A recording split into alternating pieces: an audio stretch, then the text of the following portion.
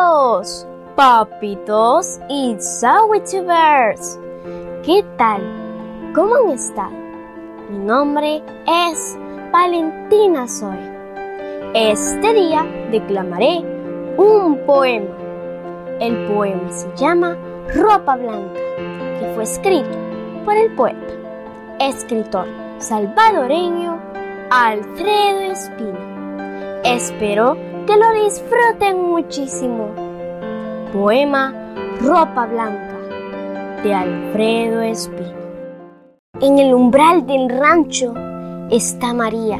Las sombras de sus ojos son rivales de esas sombras que dan los cafetales cuando se empieza a adormecer el día. Es muchacha que sueña y desvaría si se le habla el mozo de los chales y desgrana maíz en delantales y aromas con amor la cercanía.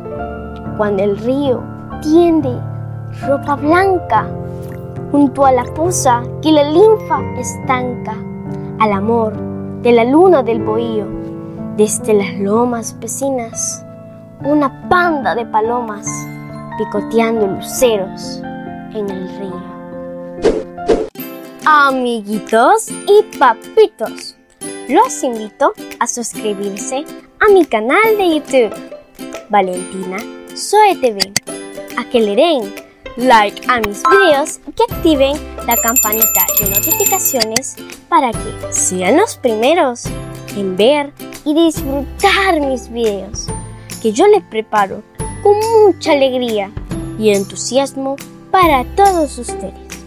Además, quiero invitarlos a que me escuchen en mis podcasts por las plataformas Spotify, Apple Podcasts, TuneIn, Google Podcasts, Amazon Music, Castbox e iVoox. Me pueden encontrar con Valentina Zoe, la mochila mágica, la mochila poética, el rincón de los cuentos mágicos, Aula Git y poesía poética. Amiguitos, también quiero invitarlos a que me sigan en mis redes sociales como Valentina Zoe y Valentina Zoe TV y que disfruten mis videos en todas las plataformas disponibles.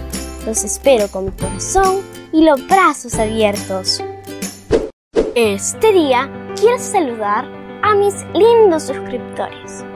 Un saludo muy especial a Juanita Ayala en Mexicanos, Izzy Seasbrook en Michigan State, Liseta Artiga y José Vidal que me ven en La Sacamil y Beto Ayala en Apopa. A todos mis suscriptores les mando la mejor energía del mundo mundial y mis deseos de prosperidad.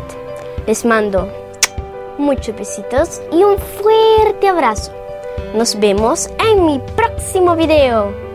Bye.